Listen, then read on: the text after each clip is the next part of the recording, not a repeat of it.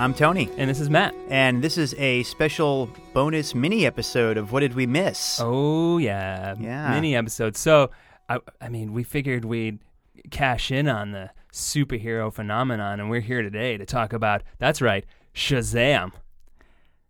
The Shaquille O'Neal Genie in a Boombox movie?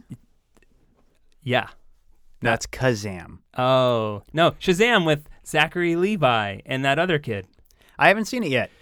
But speaking of Kazam, Isn't there like a weird internet, like urban legend? Like there's some confusion online. There are people who believe that Kazam was the same movie, but it was Sinbad and not Shaquille O'Neal. I wasn't. I don't know. It's Wait, like so doesn't Sinbad have a similar movie though? I don't know. I mean, there was that movie where he was a Secret Service guy who was protecting the president's kid. Yeah. And he didn't wear his flak vest because of chafing. There was a House Guest with Phil Hartman. Oh, yeah. Yeah. I remember that. If only we had the internet and we could look it up. But that's not what we're here for. Not for the mini episode. No, we are talking about the Infinity Gauntlet. Yes. Not the item, but the 1991 comic book. Mm-hmm. We figured with the Avengers Endgame coming out that this would be nice to kind of catch up on something that was inspired the movie. Mm-hmm. So let's talk briefly comics. How familiar are you with, event comics? How many event comics have you kind of read? Or Yeah, so I tried at a very young age to get into comics, but the continuity threw me. Like I was like a little kid. Sure. I picked up an issue of Spider-Man or something at a grocery store with my grandparents, and I was maybe 5 or 6, and couldn't make heads or tails of what was going on. And that kind of, I would try periodically throughout elementary school, and that kind of scared me off of comics. So in high school, I really got into them, especially once I had a card, I was able to get to the comic book shop and dig through back issues. I don't know. I'm trying to think of what event. Maybe I think Civil War may have been the first big event that I read. I was aware of House of M, but didn't get into it. I was into comics for a few years, but didn't really, I didn't take a deep dive into the entire Marvel universe. It was, Spider-Man, X-Men, more familiar stuff. Sure. So those big crossover events I was tangentially aware of, but never really dug my teeth into. So you've never read Infinity Gauntlet? No, not until we read it specifically for this. I have read Infinity Gauntlet, so this is my second go-through.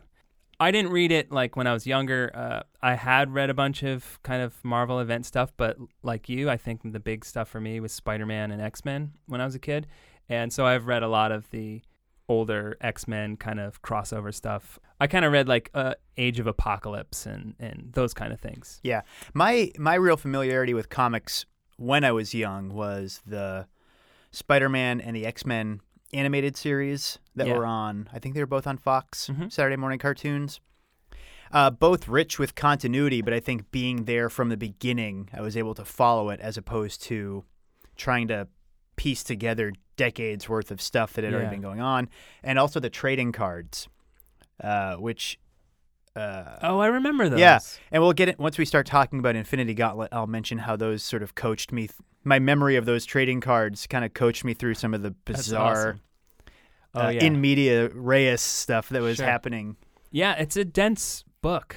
It's strange. Like I think event stuff, and I think they've gotten worse over time in the fact that Infinity Gauntlet was kind of standalone. Like I think there was a few ancillary titles, like the Silver Surfer. But for the most part, you could just kind of read it, and it was kind of doing its own thing. Now, when you pick up one of the latest events, whether it's like Avengers versus X-Men or Original Sin, you have to read, Spider-Man, and you have to read X-Men, and you have to read Fantastic Four and Avengers and the book itself. Oh, wait, I lied. My parents gave me the, funny enough, in my Easter basket one year was the Death of Superman trade, which was strangely appropriate for Easter because he comes back, baby.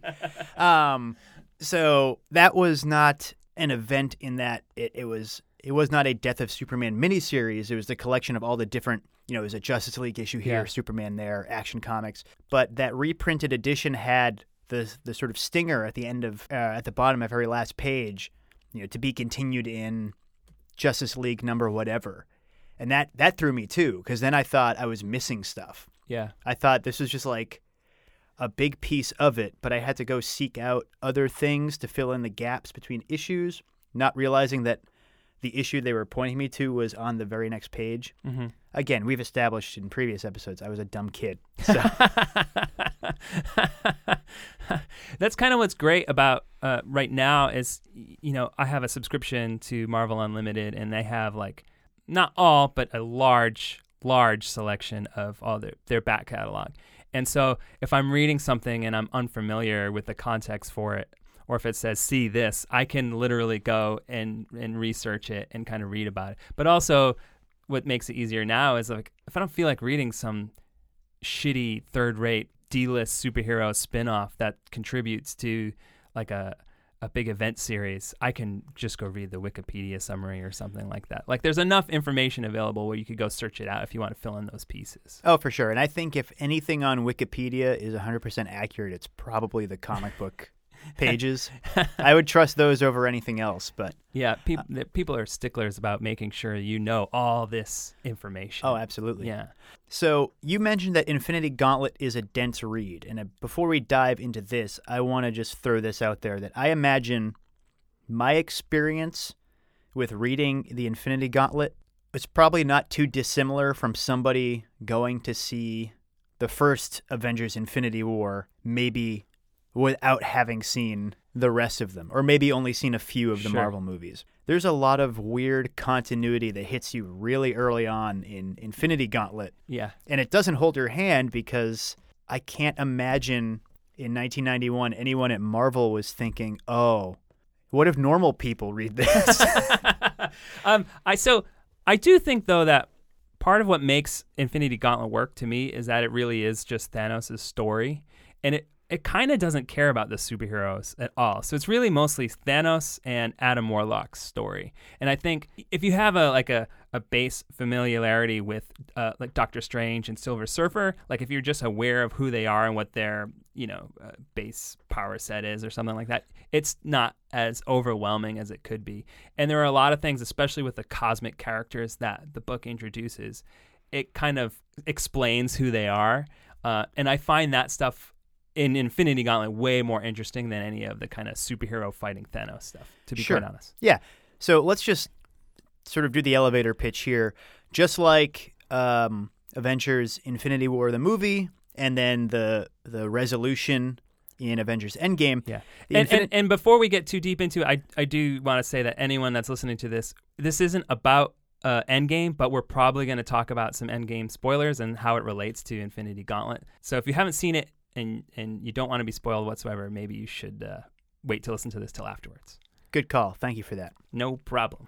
So the Infinity Gauntlet, the comic book, like the movies that it inspired, are about this intergalactic despot Thanos, who assembles the Infinity Gems, Yep. as they were called at that point.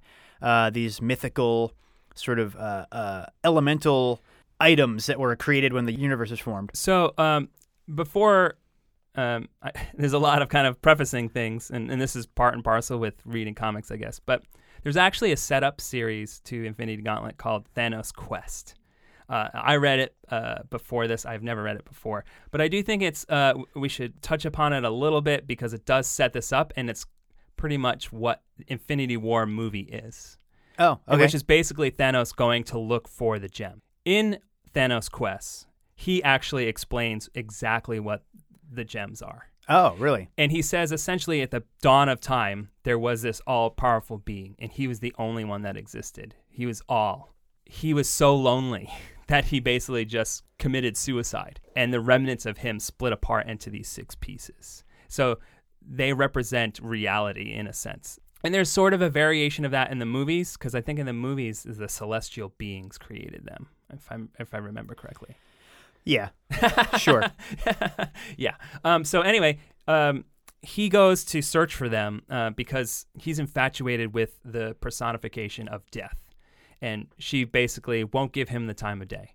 And sometimes she just looks like a skeleton in a cloak. Like a Grim Reaper. Yeah, with a very womanly figure, though. And sometimes she has a face. Mm-hmm. He sees her with an actual face.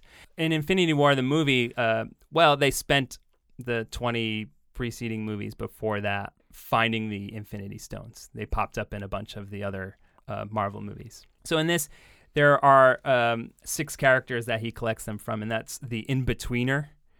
He gets a soul gem from. The Champion of the Universe. And he gets a power gem from the Champion. The Gardener, who's my favorite. Thanos shows up, and the Gardener's there, and he uses the time gem to make his garden, accelerate its growth. So it's just the peak of beauty. Thanos he uses the power against him to make the plants grow through him, through his body. So there's like this great drawing of the Gardener with like plants growing out of every orifice. Maybe not every orifice. Gross. Yeah. And then there's the Runner, where he gets the space gem from, and the Collector, who has the reality gem. And the Collector was in the Guardians movies and in Infinity War. And then the Grandmaster, where he gets the mind gem from. And all of them, he doesn't really fight any of them. He just kind of plays mind games with them. And it's pretty fun. But what's great about Thanos' quest is at the end, he shows up and he has all the gems, and he goes to Death. He's just like, now we are equals, so now you will speak to me, for I am now a god. And then Death is just like, Death never speaks. She always has her minions speak for her. So her minions are basically like, well, now you're a god, so now you're above her, so now she won't talk to you. Right. So I was just trying to get like the broad elevator pitch out, but we jumped right into the weirdness. Yeah. This is a story about an intergalactic warlord who wants Death to be his girlfriend. Mm-hmm. So he decides to kill half of the universe. For her. Yeah. And she's always nonplussed. She's just like, whatever, dude. I mean, she doesn't say anything. Again, she never speaks. Right. Well, it was 1991. I wouldn't have been surprised if she said, whatever, dude. They're trying to make some of that, ride those Bart Simpson coattails. Yeah. So in the film, he's portrayed as this sort of, he's obsessed with this idea of balance, and they give him a kind of motivation beyond kind of cackling evil, which is really compelling. I don't know that his motivations in Infinity Gauntlet were as interesting to me. It was just very it's so absurd that he's trying to he's trying to win the hand of Death, but that's kind of it. But then he's also just like, it's just such very big comic booky evil. Yeah. I like his motivations in the book, especially because they get into it how he's a nihilist. He is just this being of the pursuit of just pure and utter chaos. He's trying to please Death, but at the same time, he's just kind of like, that's the only thing, his sole motivation. I find it kind of interesting, especially because a lot of what Infinity Gauntlet does is kind of, there's a lot of that dramatic irony, and that's kind of a lot of comic stuff. And I think that comes from Jim Starlin, who is the writer, and he was really big into what they call the cosmic side of the Marvel Universe. And he wrote a lot of the big cosmic stuff. He kind of introduced Adam Warlock and all those kind of characters, and he created Thanos, but he was a big Kirby acolyte. Loved Jack Kirby, kind of worshipped him. He says it's only coincidental that Thanos looks like Darkseid. But I mean, if you're a big Kirby fan, then Kirby created Darkseid, so who knows there. But Kirby did that a lot too, whereas basically this kind of super broad kind of dramatic irony kind of things, like that end of the Thanos quest where he's just like, now you will talk to me because we are equals. No, we are no longer equals. You are better than me, so we cannot talk. Yeah, it's very Twilight Zone. Hey, I'm the last man alive, but at least I got all these books. And exactly. Then you drop your glasses.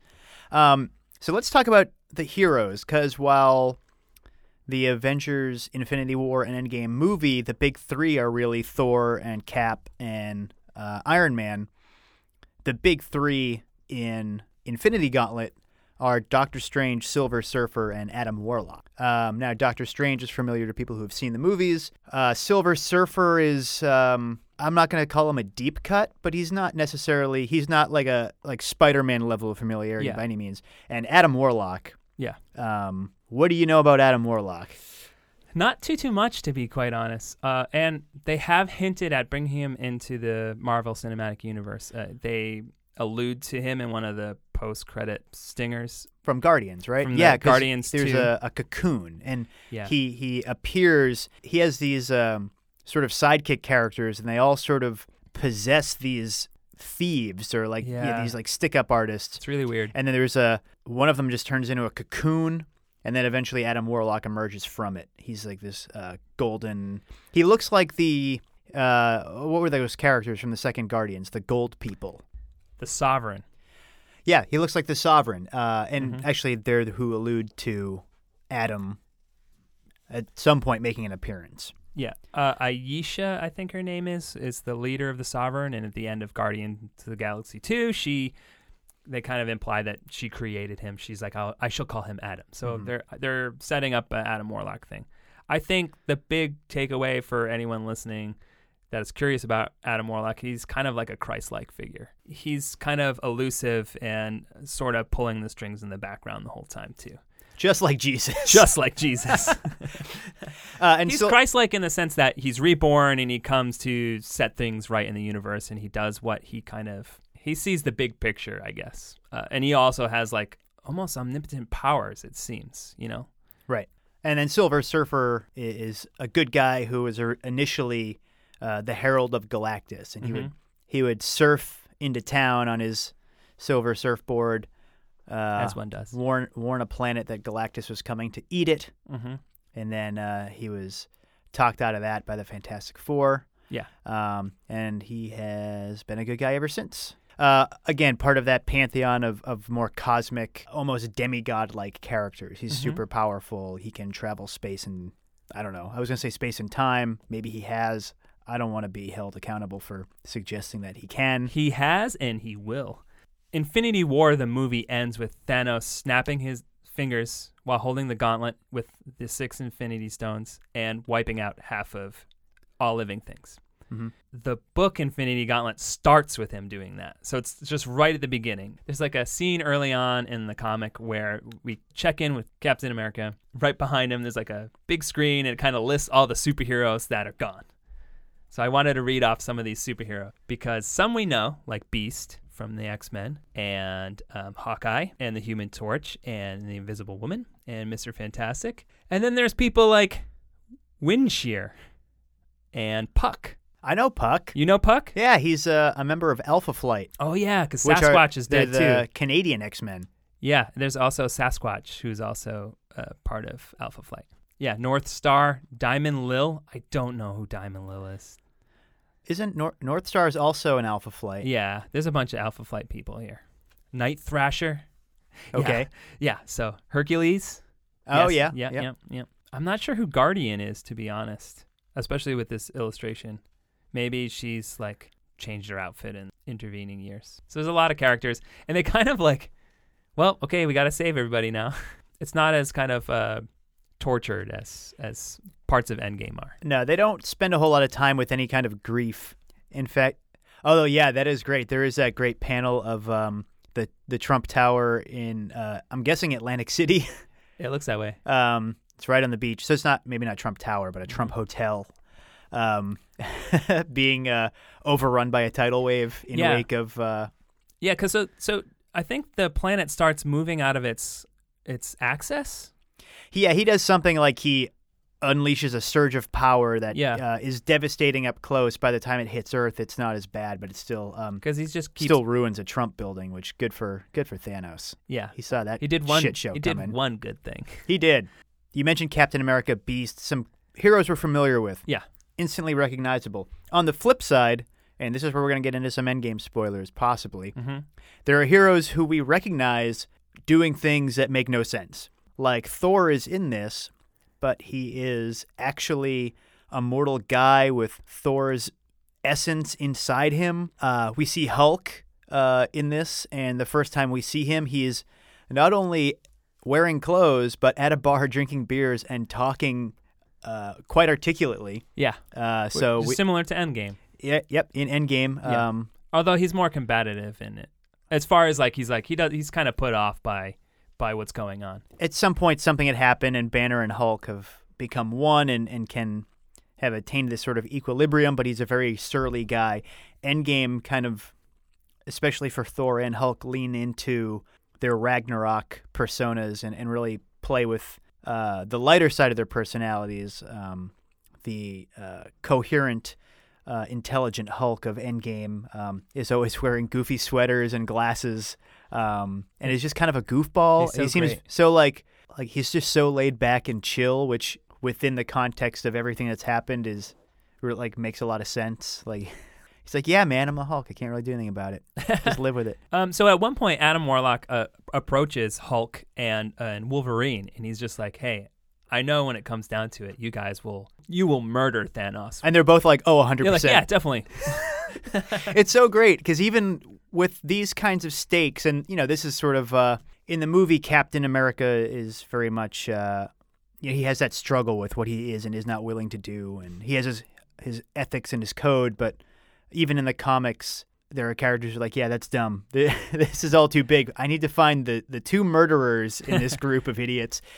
Dr. Doom is a good guy. Not a good guy, but he's working for the benefit of himself, of Latveria. Yeah, because I mean, like he's the ruler of Latveria, and so he's just like, I'll do anything for my country. It's a super goofy lineup. Yeah, it really is. But we're also introduced to all of these crazy cosmic beings. A lot of them created by Jack Kirby. But and these are my favorite elements, honestly, of these type of Marvel stories. But you have not only Galactus, which is a lot of people are familiar with, but the Watcher, who's this sort of benevolent, otherworldly being that just observes. He refuses to get involved, and he actually popped up in Guardians of the Galaxy 2, and there's like a cameo. But there's also Eternity, the actual embodiment of all there is, which I absolutely love. Because it's just like existence as an actual physical thing. Right. And is that if I'm remembering right, that's the character who is just a silhouette with like a bunch of galaxies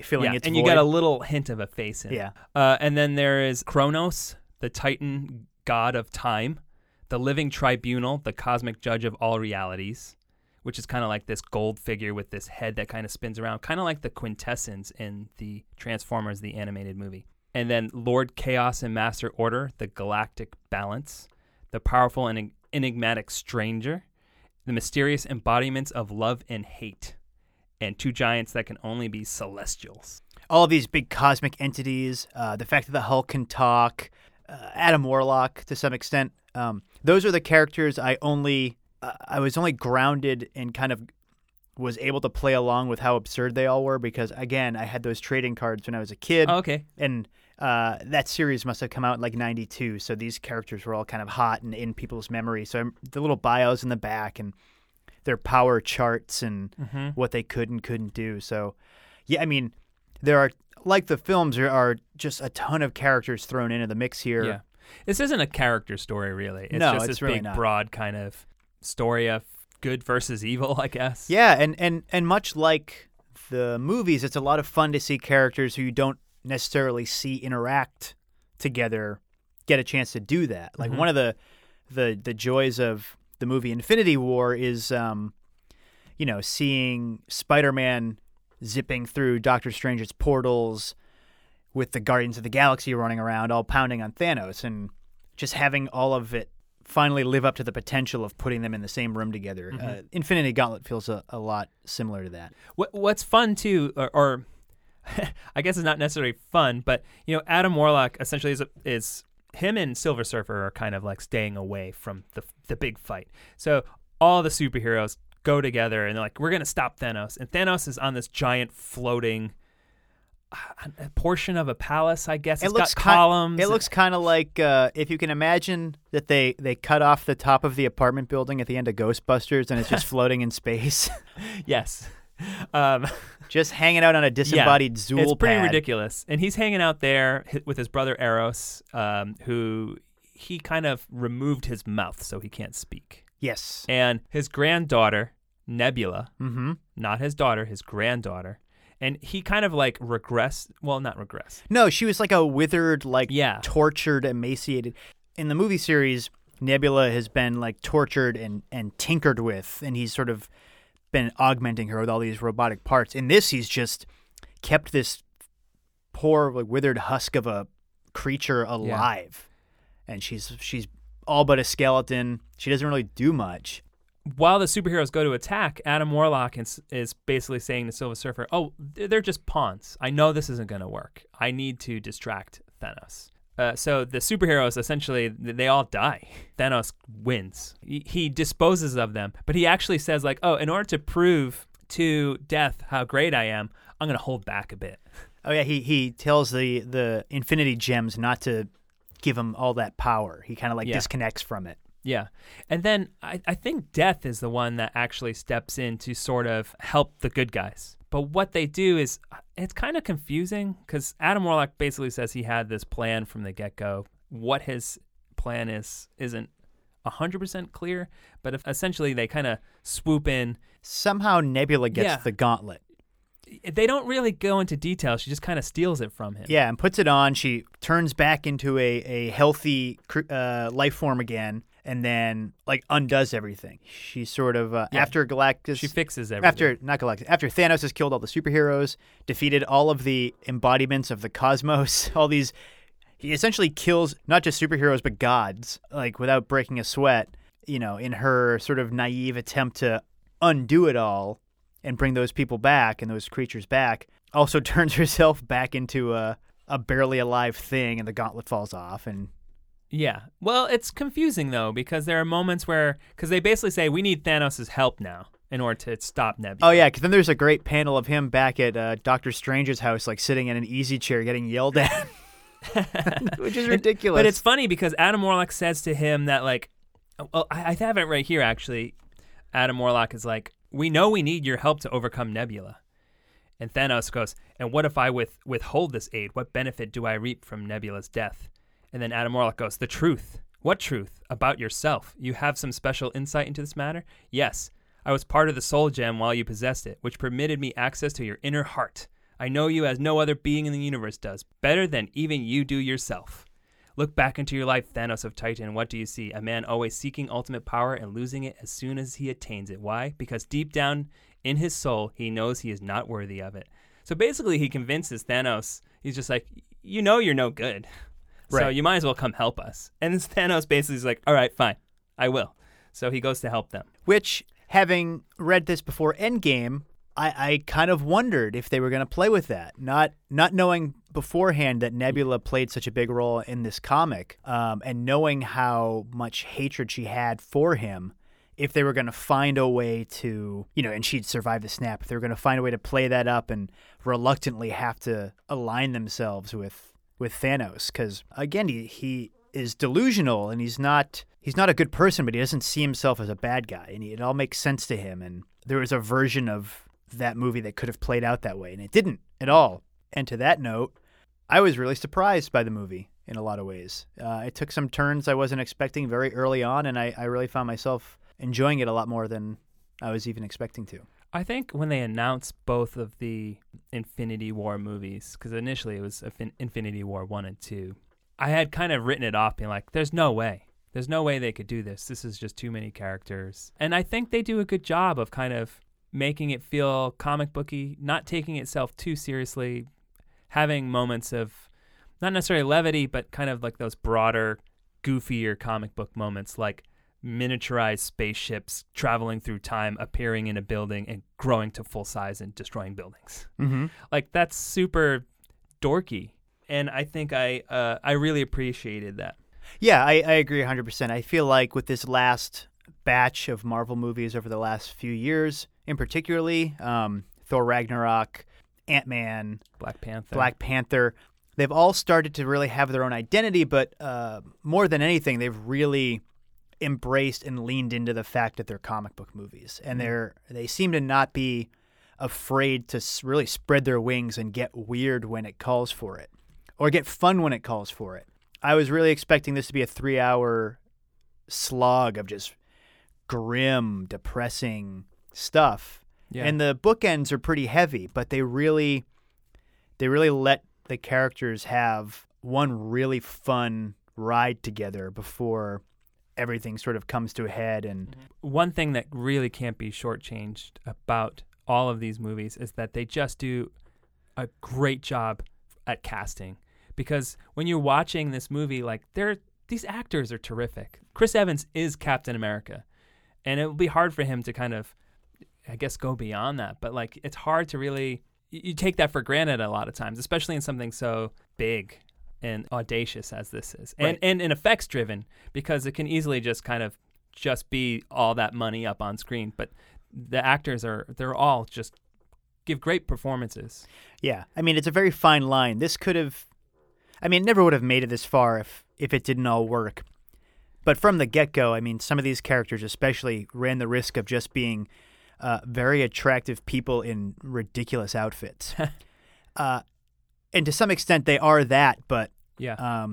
there's a lot of charm and charisma in those silly outfits to sort of make it all come together. And at this point, it's, they really do become those characters, and you don't really see the actors up there. You see these superheroes. And Yeah. It's a lot of fun. Yeah.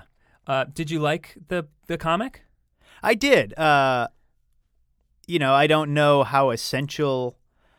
I didn't feel it added anything. I think my interest in it was really as a curiosity.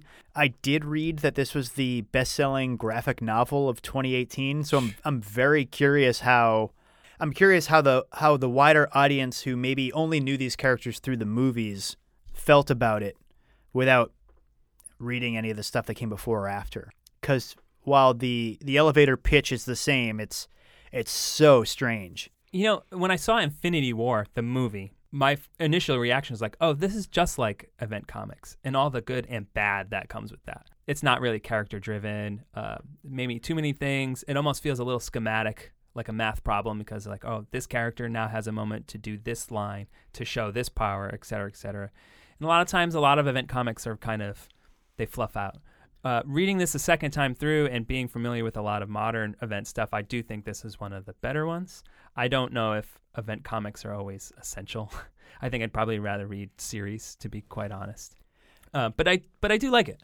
And I think a lot of the comic familiarity I have is much more sort of postmodern, post-Watchmen, Dark Knight Returns, unnecessarily heavy. And even though this came after those, it doesn't read like that thought process had really sunk its teeth into Marvel yet. It was refreshing to read a comic that was so bizarre and so glad to be. I mean, it's just... Yeah. I mean, when you have Thanos fighting the essence of the cosmos... And winning. Yeah. It's just so ridiculous, but it's so much fun. And yeah, it's good. Awesome. Great. Well, that was our mini episode. Yeah. If you haven't seen Endgame yet, I'm sorry, but we warned you. Oh, we didn't get into too many details besides Not the Hulk too much. thing. Okay, bye. Womp womp. Thanks for listening to this week's What Did We Miss? If you want to know more about the episode, follow us on Twitter and Instagram at What Did We Miss for links to some of the clips, videos, and research we may have mentioned throughout the episode, plus previews of upcoming shows. Drop us a line and let us know what you think, especially if we're talking about one of your pop culture blind spots.